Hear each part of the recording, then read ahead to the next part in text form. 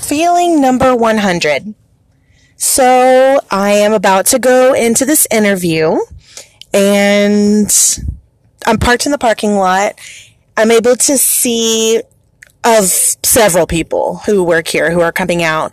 There's definitely a mix of young and old people, all types of people, looks like from all types of the world. And I'm used to that from my old job, so that works. It looks like it's a casual environment. I see a lot of people in sneakers, jeans, so that seems good. I don't feel nervous, which is good. I don't know. Maybe it's because I know this is not the job I'm truly wanting. So, I feel like you always get a little more nervous when it's something you really want because you don't want to mess up. So, I feel like I've got this job already. It's not going to be an issue, really. So maybe that's why I don't feel nervous. Maybe I'm a little overconfident.